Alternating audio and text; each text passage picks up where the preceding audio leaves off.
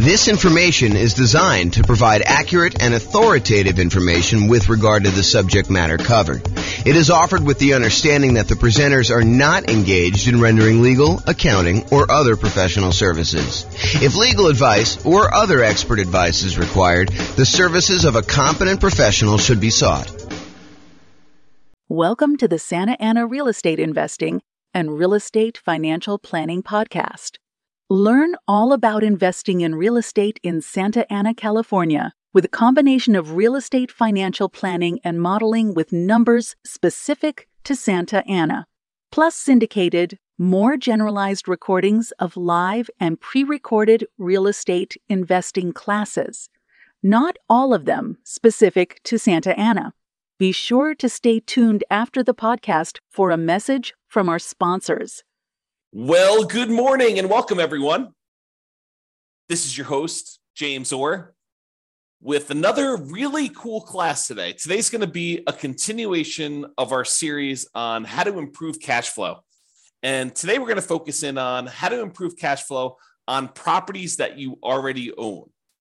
So this is the section of the kind of like infographic that we have where we talk about all the different things you could do on properties that you already own. So this is the infographic I was talking about. So I've broken it down by stages, how to improve rental property cash flow or cash now. And we've broken it down by stages. The first stage is when you're searching for properties. And we've covered that in a previous class. We're not going to cover that today. The next stage is when you're financing the rental property. And we've already covered that in a previous class. And that's the largest section of options that you have for improving the number of ways to kind of increase cash flow. The second largest is actually today, but financing is the largest group of that. And we covered that in a previous class, so I'm not doing that. We've also covered how to improve property cash flow when you're thinking about which real estate investing strategy you're going to use, whether you're going to do lease options or house hack or things like that. Get roommates, change the term of your strategy or whatever you're doing there. So those are all the strategy ones. The improving the property itself is a class we have that's separate than this. Then we've done the one on how to market a property. We covered that previously. That was the last version of this kind of series that we did, is all the different things you could do while marketing your property for rent. Today, we're covering all the different things about properties that you own. And then the final one that we've yet to do is all the different things you do when you're renting the property itself. And so that's another pretty hefty list, which we're going to cover not today, but another class. So today, though, we're going to talk about all the different strategies when you own a property. And I've kind of broken this stage down into 7 different subgroups. And so the subgroups I have, which I'll go into detail on each one of them, is things where you're talking about refinancing or paying off loans, things related to taxes on the property, although I've broken out depreciation as its own kind of dealio because I think it's that important. Then we have another kind of like subcategory of all the different things related to insurance, things related to making payments on things, things related to managing your property, and things related to maintenance on the property itself. And then, of course, the depreciation one, which I've saved for last, but it's arguably one of the more important ones, especially for the next year or 2 or 3, when we have this kind of like bonus depreciation stuff going on. So let's jump right into the covered things. So let's talk about things you could do on properties that you own to improve cash flow related to refinancing or paying off loans. So I have 3 different options on here. The first one is refinancing to extend the term of a loan on a property that you already have.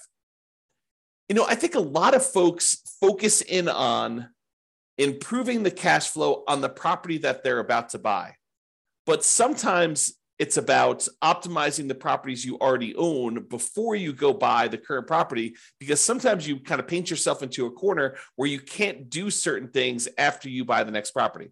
So, for example, from time to time, and I think that's going on right now, you are limited in the number of cash out refinances or even rate and term refinances, if I'm not mistaken, on properties that you own, if you own a certain number of properties already.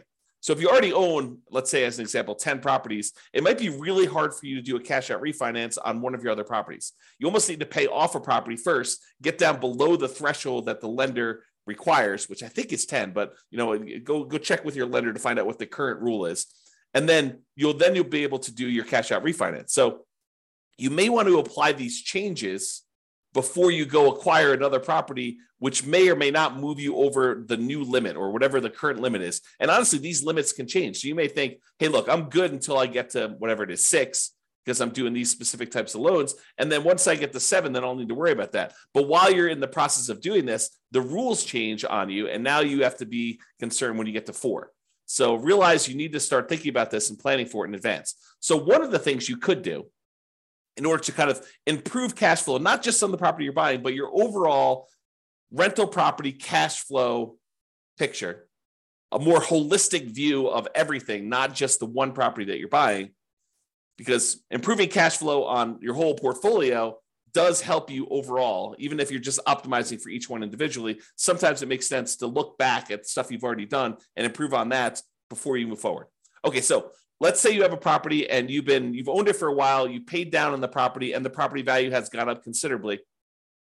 And you owe a lot less on the property now than you did when you first got the loan. So the payment was much higher because you used to have a higher mortgage balance, you used to have a higher amount that you were borrowing. And so the payment was based on that higher amount over a 30-year period. Now, 15 years into the loan, the amount you owe is much, much less, such that if you go and you just do a rate and term refinance or extend the term of the loan, is another way of saying that, you're not actually going to pull any cash out. You're just saying, look, I owe $100,000 on this $400,000 property. When I initially got the loan, it was $200,000 on a $250,000 property, but now I only owe $100,000.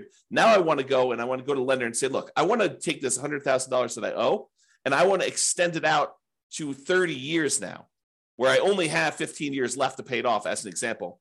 Now I want to say, let's extend it out to 30 years, which would reduce the amount of your monthly payment considerably, which could improve your cash flow. And that could be the difference between you being financially independent or not. If you think about that, right? If you go and you just do your rate and term refi, it could get you an extra, I don't know, $300 or $400 or $500 a month. If you do this on multiple properties, maybe $1,000, $2,000, $3,000 a month, and that could push you over the edge of being financially independent. So you really want to think about this and how you can optimize it. So you could refi in order to extend the term. You paid down a loan, you only have 12 years left on it, 11 years left on it, 5 years left on it, 22 years left on it. But now you want to go and extend it back out to 30 years, or maybe even longer if you can get access to a longer loan, which I think will be hard for you as a real estate investor, but maybe it's out there at some point in the future. Just think about it. But you go ahead and extend this loan to go ahead and reduce your payment. So is my loan old enough where I would be able to refinance to extend the term? And in the future, sometime, if you're buying properties in a high interest rate environment and now interest rates are lower, you might also be able to get a better interest rate. The challenge we've had coming out of where we were in the past is interest rates have been really low for a long period of time. So that if you go and you try to do this strategy in the future when interest rates are higher than when you got the loan, it may not be as big of an advantage as if you could keep the rates the same, or if you could actually get a lower rate. So when you've acquired properties and your rates are really great, this may not be as great of a strategy. But if you're doing this when rates are high and your rates are now lower, this could be a doubly good strategy to lower the monthly payment. Okay, so that's refining to extend the term. The other one, which we've kind of hinted at, is refi to improve rate. Have rates dropped enough for me to be able to refinance and get a better interest rate? Even if you don't extend the term, even if you keep the term the same, but you go in there and you say, look, I want to go, I've got a 7% interest rate right now. I got this loan when rates were high. Now rates are back down to 5%. It might make sense for you to go look at refining in order to improve your interest rate, to improve cash flow on properties where the rates were high. Okay. And then the other option is sometimes it makes sense to pay off a loan completely. If you have the cash sitting on hand where you've got it invested in something else, maybe you take that money and you pay off the loan. Now realize if you pay off the interest rate if you pay off a loan, the return you're getting on your money is the interest rate of the loan. So if you've got a 3% loan and you pay off that mortgage, the return you're getting on the money that you used to pay off that mortgage is technically 3%.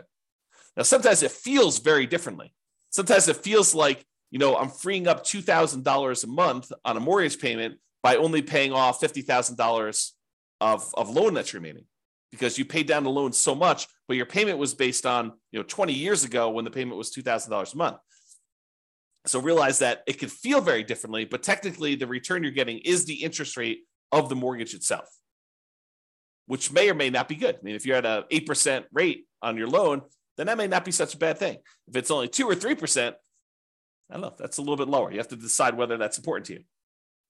And for those of you that are thinking, hey, I don't have all this extra cash laying around. Well, some people, their strategy is to acquire more properties than they need, sell off some of the properties in order to pay off the other ones. So you may acquire, 1 or 2 properties a year for the next 10 years. And then at the end of the 10-year period, you take 3 or 4 or 5 or 6 of the properties that you acquired, you sell those, pay the capital gains tax, pay the depreciation recapture tax, pay the real estate commissions and the closing costs on it, so that you walk away net with your true net equity after all those expenses, and use those proceeds to then pay off loans on the 4 properties or 5 properties or 6 properties, however many you decided to keep.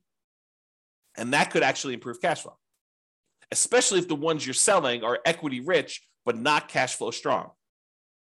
If the cash flow, the return on equity from cash flow is actually not great on those, you could take those and you could actually significantly boost the properties that you end up paying off to really improve cash flow on those. So some people, that's their strategy.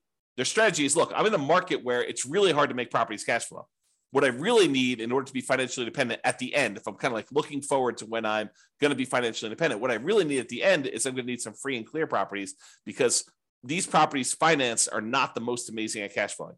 So maybe you're acquiring a whole bunch of properties using like kind of like buying properties, maybe below market even, as kind of rocket boosters to get really good returns, especially early on when the return on equity is so great, and then use that money to then pay off other properties at some point in the future. If you read the book Creating Wealth by Robert Allen, one of his chapters is about this strategy. And before you go run out there and buy it, his numbers are really old. It's a very dated book, and the math on them is not the most amazing. So, take it as you will. It's still worth reading, but just realize that, if you're thinking, oh, James recommended this, I'm going to go read it because, obviously the math's going to be really good and super clear, and the numbers are going to be, appropriate for today. They're not. Unless he's got a new version out that, to be fair, the version I'm reading is probably a 1990s version or something like that. It's on my shelf somewhere. Trying to see if I can see it. Yeah, it's down there in the corner if you can see it. But it's an older version that I have. So maybe he updated it. I don't know. If he has, definitely let me know. Okay. All right. So we talked about 3 options. Refi to extend the term, refi to improve the rate, and then pay off the loan completely might be an option where you can improve cash flow overall in your portfolio before you go buy something else. And the other reason to pay off a loan is sometimes some lenders may penalize you for having a certain number of loans. They may say, look, your interest rate is 1/4 point better or 1/8 of a point better for your first 4 loans. Once you get above 5, then we start hitting you with a small penalty on your interest rate. So if you pay off one of the loans, you may be able to get a better interest rate on the one you're getting to. Just kind of realize that may be a possibility.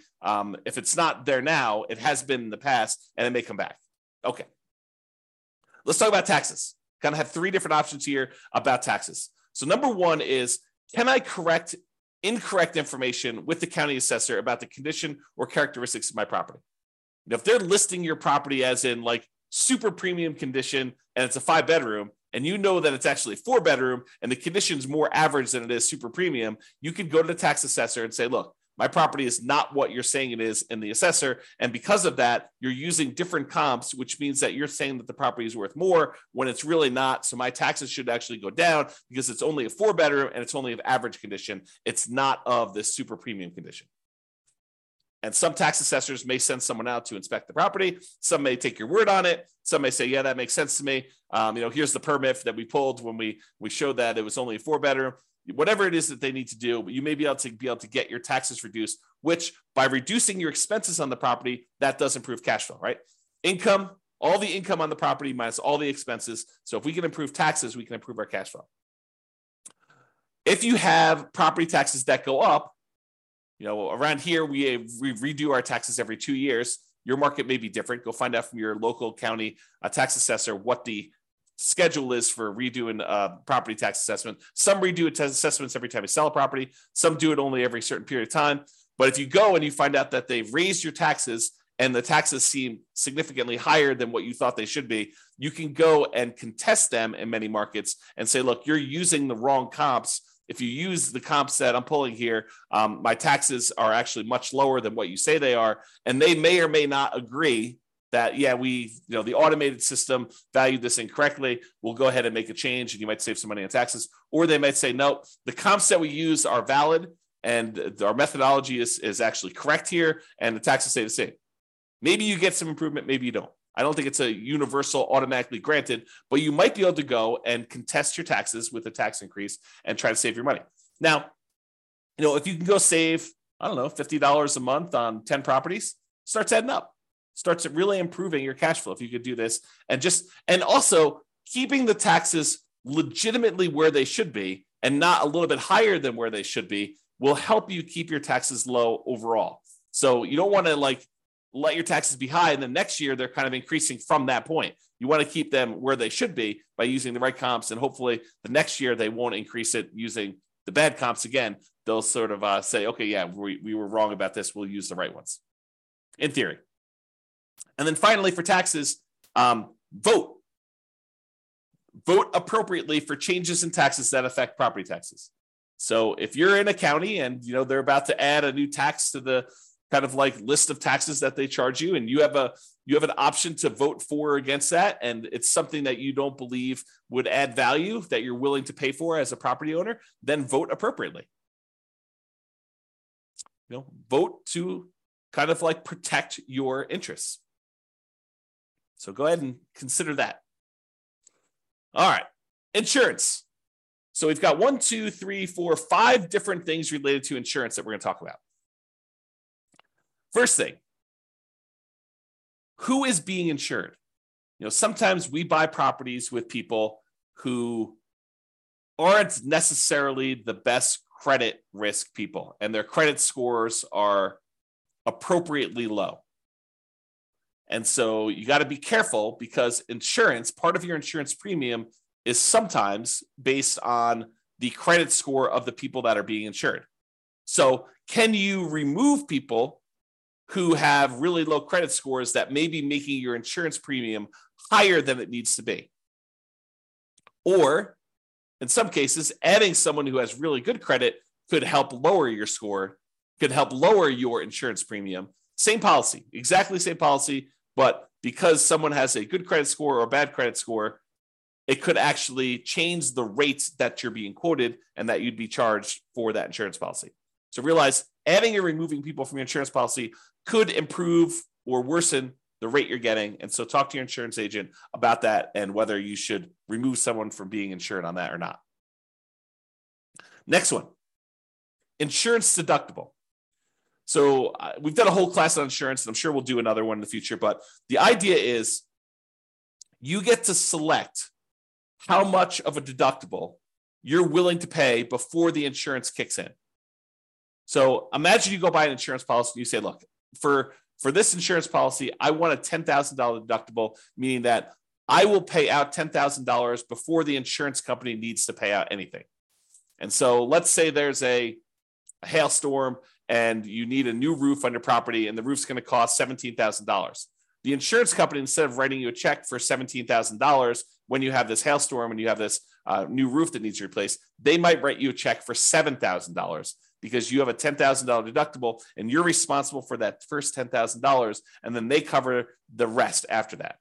Well, as you can imagine, if an insurance company, if you get an insurance policy where you're paying the first $10,000, that's going to be less expensive for the insurance policy than someone who has an insurance policy with exactly the same coverage where the insurance company pays everything over $1,000.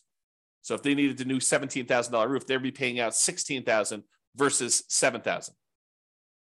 So you could go in there and you could take on some of this risk yourself by having a higher deductible.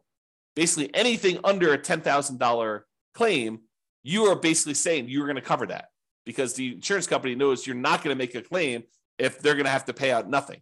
Well, you shouldn't make a claim if they're not going to pay out nothing, right? So realize you could adjust the deductible in order to change your insurance premium.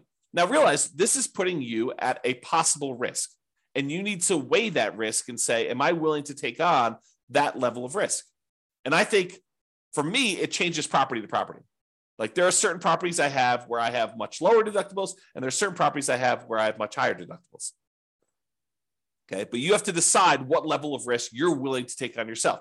Can I raise my property insurance deductible, take on more of the property insurance risk personally, and have a lower monthly payment for insurance, knowing that if something were to happen, I'm actually going to have a pretty significant hit to my cash flow because I'm going to need to pay out that premium upfront, right? You may be trading an improved cash flow now instead of having this risky, I need to pay $10,000, which is a lot of $100 a month in order to get caught up to the $10,000, kind of like deductible that you need to pay in. So you need to weigh those yourself. And you can find out the quotes for them. You could say to the insurance agent, I'd like to get quotes for me having a $5,000 deductible or a $10,000 deductible or a 1% deductible. They'll use the property value as a percentage. You can kind of get different quotes and find out what the policy is and see which one makes sense for you and what you're opening yourself up to as far as risk there. Okay. Next thing, shop insurance rates. Would it occur to you that sometimes an insurance company will price themselves very aggressively, very low, in order to acquire some business at one point in time, and then years later, they decide they want to move away from that particular type of business? And one of the ways that they signal that to the population is they start raising their rates to discourage people from using them. Is that possible that insurance company could do that? So if you've had an insurance policy over time, even though you priced that out and it was super competitive 5 years ago, now 5 years later, the insurance rates may have gone up considerably such that it may not be competitive anymore. Or other people may be much more competitive. They're wanting the business where this other company is sort of just humming along saying, now we've established ourselves, we've got a big enough group of clients, we don't need to be pricing ourselves very aggressively anymore. So we're just going to have what normal rates are, but there may be one or two or three other companies that are very aggressively trying to acquire business. And for the same exact coverage, the rates could be cheaper for one company to another. Also, the quality of the company, their service, their kind of like reasonableness in claims, their speed to pay, their kind of like denial of claims versus the acceptance of claims ratio, like all of these things can come into play where you may be getting a cheaper rate, but they may deny you if you really have legitimate claims, and then you got to go fight with them, versus another company, they may actually have a higher rate, but they're willing to, kind of like honor your claims without fighting with you as much. Just realize that there are differences that you might be paying for that may be hard to see. Even with the exact same coverage, it may be hard for you to see kind of those different things. So shop around, compare insurance rates to make sure that your insurance premiums are competitive. And it is important to make sure that you're getting apples to apples comparisons. You don't want to get, say, hey, what's the insurance policy on this property that I'm getting? Here's the address. And you go quote it that way, and three different insurance companies give you quotes, and they're all over the place. One of them's really high, one of them's really low, one of them's right in the middle. They could be giving you quotes on very different coverage. One could cover a lot of things. One could cover the bare minimum of things. One could cover you up to certain limits that are much higher. One could cover you to certain limits which are much lower. One could have carve-outs or exclusions. So you got to really read these carefully, and it's very hard to compare. At least that's what I found when I used to do this. My wife does it now, so I don't do it anymore. Okay. All right, so insurance coverage. Can I evaluate the exact property insurance coverages to make sure you have an appropriate level of coverage? So by going in and reviewing your actual policy and saying, do I really need this amount of coverage? Or do I really wanted to have this particular coverage on this particular property. How come I don't have it? Maybe I should get a quote and increase my insurance voluntarily because it makes sense for you to have that coverage. So evaluating what property insurance coverages you have and make sure that it's an appropriate level for you. Now, what does that appropriate level means? It's really up to you to decide how much of the insurance risk you want to take on yourself versus how much you want the insurance company to have. And then finally, insurance, but a totally different type of insurance. Before, we've been talking about property insurance, the landlord policy, mostly on properties that you own. Although if you're living in the property, it's owner-occupant policy, and then you want to tell them that you have roommates so you can make sure you get the right coverage there. But we've been talking about property owner coverage, property and casualty type of insurance. Now we're going to switch everything and talk about private mortgage insurance. Still insurance, but this is insurance that you buy when you put less than 20% down to protect the lender in case you default. And some of these private mortgage insurances, not FHA. FHA lasts forever unless you've got, there are some exceptions when FHA does not last forever. So you should probably still check with your lender. But most FHA policies are not going to have PMI that goes away. PMI lasts for the lifetime of the loan. But a lot of other insurance, a lot of other loans, conventional financing specifically, they will allow you to get rid of PMI once your loan to value drops below either 80% or 78%, depending on who you talk to and which lender you're talking about. So if you get below 80% loan to value, a lot of times you can call up the lender and say, I'd like to request that my private mortgage insurance be dropped because you have 20% of equity at this point, 20% cushion of equity to protect you. Sometimes they'll make you pay for an appraisal. Sometimes they'll do a kind of like desktop market analysis to see if they believe that's true. Sometimes they might ask for a broker's opinion of price. But they will oftentimes check to make sure that's true, unless they're using the original loan value, the original property value when you purchased it, and you paid down the loan now below 20% equity, 80% loan to value. Then a lot of times they will automatically just exclude it from there without having to do an appraisal. But if you had a $250 a month PMI payment, which I don't think is out of the ordinary, especially for nomads, and now you can have that removed, that will boost cash flow by $250 a month, which can be significant. You do that on 3 or 4 properties over, kind of a 5 or 10 year period. I don't know, that could be pretty significant improvement to cash flow. All right, let's talk about making payments. And I don't think this really applies to mortgages specifically, although you'll find out from your lender, maybe they will do something with this, but sometimes you can get a discount for auto pay. I've seen occasionally like a utilities company where they say, look, if you're on auto pay, we waive the $3 a month manual billing charge where they send you a bill. If we don't have to send you that, if we do it via email, then we will waive the $3 a month kind of like billing charge, and you can have a little bit less. This is not going to be a $100 a month type of savings, but if you have enough of them, it could add up a little bit. So can you sign up for auto pay on utilities or things like that to avoid a per bill fee charged by the utility providers or whoever the person doing the billing is? And then secondly, sometimes you can get a discount for early payments. For example, some HOAs will say, look, it's $600 a year if you pay quarterly, or if you paid all up front in advance, we do $550.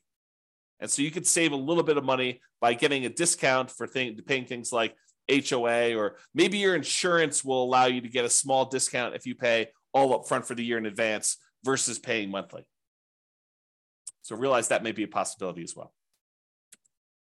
All right, let's talk about property management. I'm going to give you 2 conflicting ideas right now because sometimes one's better and sometimes the other's better. So for example, you could self-manage the property, save the fee that you were paying for a professional property manager. You just have to keep up with the latest laws and the best practices and compliance issues and do the property management yourself. And some people on the recording listening to this were going to say, yeah, of course. I mean, that's easy. I'll just go ahead and do this. Why would someone pay a professional property manager when it's so easy to manage your properties? You just, you make a couple phone calls. When you have to turn the property over, it's not that bad. But then most of the time, these things are on autopilot, and I have very little things I need to do with the properties. They're almost like self-managing. Some people will say that. And then some people will say, I never want to talk to a tenant. I'm an introvert. I have zero desire to keep up with all of these latest laws. I mean, who can keep track of all this stuff? Fair housing. I mean, that seems like it changes every other day. And, what are the best practices for managing my property? Starting, 15 days ahead of time, wait for the property to be vacant before I market it, starting 60 days ahead of time, what should I be doing for this? And, how do you keep up with all the changes for the leasing laws? And, how do you do all this stuff? And, can I commingle funds? And do I need to have a separate trust account and all that other stuff? I'm just going to go hire a professional property manager. They'll do it. I'm going to find a person who's really, really good, and they'll be able to go and do that. And I'm too embarrassed to go ahead and raise rent every year. A professional property manager will be able to do that for me. And so overall, I think the property management fee is going to be covered by the fact that they're probably going to increase rents when I wouldn't otherwise do it. And I think both of those are probably valid arguments. There's people that are like self-manage, Why pay a property manager for something that's so easy to do that I could do it myself and I will be able to improve my cash flow by doing self-management? And other people are like, I'm going to have a tenant in there and I'm not going to raise rents over a decade or 15 years. And so I'm going to be way below market rent. It's better for me to pay a property manager who's going to keep up with the latest rents, make sure I stay out of trouble, kind of buffer me from having some, kind of law and compliance risk of making a mistake with fair housing, or, I'm doing something wrong, or I'm commingling funds, or I don't have a trust account, or all these other things that I could make sound very, very complicated. But, the people that are managing it themselves, they're like, yeah, it's a non-issue. So you have to decide which one of these makes sense to you. And I think that both of them could be right for different people. If you're wondering what I do, for many, many years, I self-managed. For many years, I self-managed with the help of a property manager. So I had a property manager doing some things, and then I've completely switched over now where I don't manage any of my properties myself. It's all professionally property managed. So that's what James does, in case you're wondering. Speaking of property managers, you do need to manage the manager. That's another tip on here. So can I review my property management statements carefully for mistakes? Property managers are human. They make mistakes. Sometimes a lot, depending on who it is and their policies and kind of like their team and who's doing stuff and how much turnover they have and a whole bunch of other factors that go into that. But sometimes property managers make a lot of mistakes. And so you sometimes need to stay on top of them. Well, you always need to stay on top of your property manager, but sometimes you need to do it more so than others. And that could actually save you. I mean, if you have a wrong bill and they accidentally charge you $1,000 for something that you didn't need to pay, or it was really a $4,000 bill instead of a $5,000 bill, and you don't catch that, that's almost $100 a month. That's pretty significant for cash flow. So take that into account. And then related to that, insist on best practices. Can I insist that my property manager utilize the best practices? Marketing early, way before the property is vacant. Raising rents with each lease renewal. Not just saying, hey, we got $2,000 a month last time, we'll get $2,000 a month this time. Making sure that they do rent comps and push the price if they're starting early.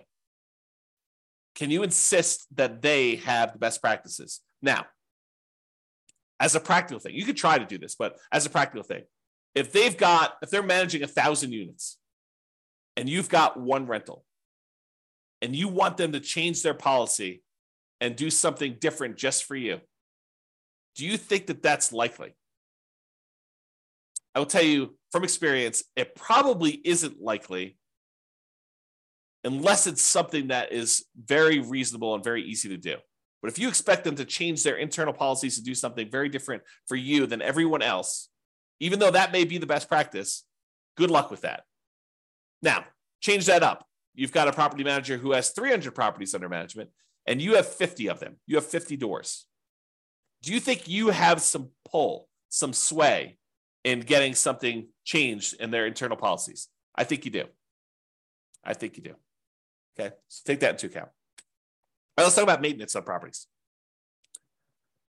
In general, I think it's better to maintain properties, keep them up to date, keep your tenants happy, reduce turnover. A properly maintained property should overall reduce turnover, and turnover can be very expensive. So maintaining your property, can maintain it to minimize the time between tenants. Another reason to maintain your property is then you have less to do when the property turns. If you know that you're keeping up on all the little maintenance requests that you get from tenants, which are legit, then when the property needs to turn over, you don't need to do all those things anyway. They're already done. They're already maintained. Okay. So can you maintain property to minimize vacancy, to improve cash flow overall?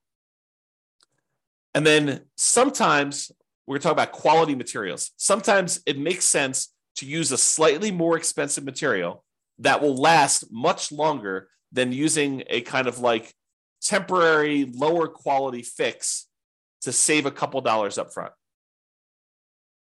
For example, in some units, it may make sense for you to do luxury vinyl tile or luxury vinyl plank, spend a little bit more money up front than to pay for low grade carpet that you know you're going to need to replace much more frequently than the LVT, LVP. Which, if you look at it over a long period of time, it looks like you took a hit to your cash flow. But if you figure out this lasts twice as long, but it only costs 20% more, then you should have reduced your overall expenses on cash flow over a longer period of time, not just in that first year when you took the hit on a little bit more expensive. Okay? All right. This is the last one. And this is really important because these could be big dollars. Depreciation. Depreciation is the tax benefits you get from the IRS for owning rental property. The basic idea is this, and this is all layman stuff. So don't go into your IRS audit and say, James explained it like this. So, they're like, who's James? who's this guy anyway? You need to go talk to your tax professional and get like the legit thing, or go look up the tax guide and actually read it yourself. But this is my layman's version of what this is. When you go buy a rental property, the government says, look, this property is going to depreciate in value over time. The usefulness of the building itself is going to fade over time, such that over 27 and a half years for residential properties, it's going to go from whatever it's worth when you buy it down to zero. Not the value of the land. The land is excluded. The land does not depreciate in value, but the functionality of like the things on the property itself, the siding, the carpet, the kitchen sink, it wears out over time. And so we call that depreciation. And the government allows you, the IRS allows you to actually depreciate that, to get a tax advantage of having this thing go to zero. So how it works is this. You buy a property, and let's say it's a $400,000 property. And let's say the land is worth $100,000.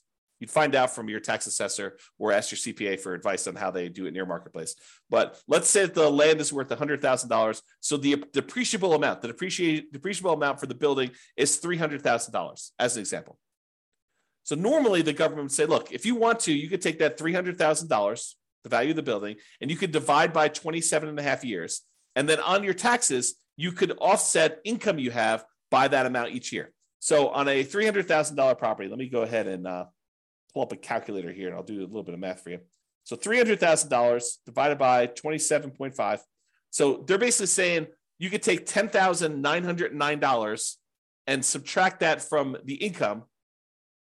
I'll say eligible income in order to not pay taxes on that amount. So to use really basic layman's terms, which isn't exactly correct, but it's good enough for me to explain it to you. If you made $100,000 a year, you could take this $10,909. Let's just call it $11,000. We're going to round up. So this $11,000 in depreciation, and you could remove that from the income that you made so that you're paying taxes only on the amount that's less. So if you made $100,000 minus $11,000, you're now paying taxes on $89,000 instead of taxes on $100,000. So because you were able to deduct that depreciation from your income. Now, what that means is this $11,000 in depreciation that you got, if you multiply that by your tax rate, whatever your highest tax rate is, because it's really on the highest, although if you use effective tax rate as an estimate, it'll kind of make it a little bit more conservative because your effective tax rate is a little bit lower. So if your effective tax rate, let's say, is 25%, that means about $2,500 per year is how much you didn't have to pay in on taxes, which if you squint really hard is like $200 a month. So you got almost like $200 a month in saved taxes, which looks like cash flow to you. Because you could go to your job and you could say, look, adjust my exemptions, adjust the kind of like exemptions you're taking out of my paycheck so that you're lowering the taxes that are taken out of your monthly paycheck so that you get a little bit more on your job paycheck, because at the end of the year, you're going to get this depreciation and you're not going to have to pay that amount in money. So you could say, look, go ahead and adjust my normal paycheck stuff, even though it's technically from the real estate. But so I'm paying less in the taxes on my paycheck. I get more money in each weekly paycheck or biweekly paycheck or monthly paycheck or whatever you're doing, so that it actually looks like cash flow to you each month. And you could go do that, adjust it so that it's about $2,500 for the year, about $200 a month. And that actually would improve your cash flow. So it is like improving cash flow, right? By getting this depreciation benefit, even though it's really a tax benefit that you'd get at the end of the year, it really is like getting cash flow, because you may just get it. If you think about it, getting in advance at the beginning of the year, you're paying last year. So it looks like this year's moving forward. Or if you want to take it out of your monthly paycheck, your weekly paycheck, or whatever from your job, you can do that as well. And there are definitely some rules for this, right? Like if you earn so much money, you have to defer it. You can't take it all at the same time. If you don't qualify for, the active real estate investor thing, then you might not be able to take it. So there's some rules to this. You got to go look at those and talk to your CPA or read them yourself to go into them. But this idea of being able to take depreciation is really important. Now, why am I making such a big deal out of this? Because with depreciation, you have to take it. You can't choose not to take it. The IRS assumes that you have taken the tax depreciation benefit. So when you sell the property, they want to capture this back. They want to take the benefit that you got and they want to charge you taxes moving forward, depreciation recapture tax. So they assume that you took it. It's not like if you don't take it, then you don't have to do depreciation recapture. That's not true. You have to do it. So if you got to do it, you might as well do it. So why am I making a big deal of this if you have to do it anyway? Well, there is an optional thing you can do. You could go to an engineering firm and have them go through your property and determine what the depreciation schedule is for each individual component instead of the depreciation schedule for the entire building. The really simple way to do it is you take the entire building, not the land, but you take the purchase price, you subtract out the value of the land, you get the value of the building, and you divide by 27 and a half years, and that is a simple way to calculate it. However, you could hire an engineering company to go into the property and say, oh, flooring, that's a 5-year depreciation schedule. So instead of taking this $3,000 building and depreciating everything over 27 and a half years, they break out each individual component into its real depreciation schedule. So flooring may be 5 years. So now they take all the value of all your flooring in your house and they say that whole value now, instead of taking that over 27 and a half years, we are going to take that over 5 years. And so that actually can make the amount of depreciation you get much earlier. You don't have to wait 27 and a half years to get the value of the flooring. You can take that over 5 years, which can significantly improve the cash flow from depreciation, that cash flow you're getting on the property early on. In theory, when you probably need it most. If you're buying a property and your cash flow is not great because prices are high, interest rates are high, and rents are lagging, it tends to be not great early on. And then as rents sort of creep up over time, it gets better and better because most of the time your payment is fixed, right? Your mortgage payment becomes fixed. And so even though tax and insurance are going up a little bit, rents are going up faster than those. And so cash flow tends to improve on rental properties over time. So usually your cash flow is worse early on. So getting this cash flow from depreciation benefit earlier is better for you. And apparently you could take some bonus depreciation, which I'm not a tax expert. Go talk to your tax expert about it. But you could take this bonus depreciation early for the next couple of years. So right now, your bonus depreciation percentage is 80%. That's in 2023. I'm recording this March 30th of 2023. And this year, according to tax code, you could take an 80% bonus depreciation. Next year, it's 60%. So 2024, it's 60%. 2025, it's 40%. 2026, it's 20%. And in 2027, there's no bonus depreciation. Now, it's possible the politicians will change tax code again, and they will bring back bonus depreciation sometime after 2027, or maybe even before, for all we know, right? This bonus depreciation idea has come in and come out of the tax code more than once. It's my understanding. So it's possible that it'll come back in the future, but right now, in this year, you get 80% bonus depreciation. So if you were going to go buy this $400,000 property that has $300,000 in depreciable amount, an estimate of what this bonus depreciation might be is somewhere between $30,000 and $45,000. Of course, you have to go and look at the actual property and have the engineering report done, and they'll actually do the numbers. But it's somewhere in the range of $30,000 to $45,000 in bonus depreciation, which before it was around $11,000 for the normal one. So the bonus depreciation just in that first year is like 3 times the normal. And if you're at a 25% tax bracket, that could be somewhere in the neighborhood of $7,500 in tax savings, which looks like cash flow to you. So if you could get an extra $7,500 that you didn't have to pay in tax, looks an awful lot like, I don't know, let's call it $650 a month. If you could offset $650 a month or add $650 a month in extra cash flow from depreciation to your property from this bonus depreciation year one, would that help you offset some negative cash flow? Or would that help offset some really low positive cash flow with pretty significant positive cash flow? I think yes. And that's on the low end, right? That's like the low end of the bonus depreciation. If you wait to do this till next year, where you buy a property next year, you only get 60%. So that's about $24,000 to $36,000. You take 25% of that, and it's like $500 a month. So it doesn't go away, but it becomes less effective if you're not buying properties this year. Now, in addition to that, you get this bonus depreciation all up front, but you also take the things like the carpet or the flooring rather, and the appliances and the cabinets and all that other stuff, and you kind of force that into a more compressed time period. You get additional depreciation over the next 5 years because that you've moved up. Now, realize this is not creating nothing out of thin air.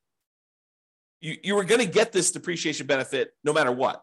What we've decided to do with this bonus depreciation and kind of like doing the components or the segmenting of different things into different time periods is you've moved the whole depreciation stuff up. You've time warped and moved the depreciation you were getting from being over 27 and a half years to now a lot of it gets focused in the first year and a little bit more gets focused in the years 1 through 5. But then the amount you get years 6 through 27 and a half is lower. So you're not generating anything magical.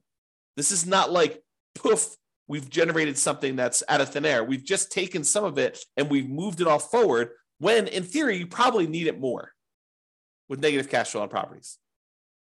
And again, this is not something that you get for free. When you sell the property, they have depreciation recapture. Now, let's just very briefly talk about this depreciation recapture so that you don't get scared by it. Depreciation recapture is they're going to take the amount of depreciation you took on the property and they're going to multiply it by a tax rate.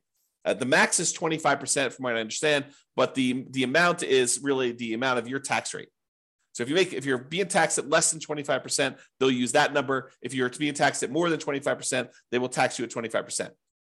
Now, you can delay or defer paying those depreciation recapture taxes, move them onto the next property that you're buying by doing a 1031 exchange.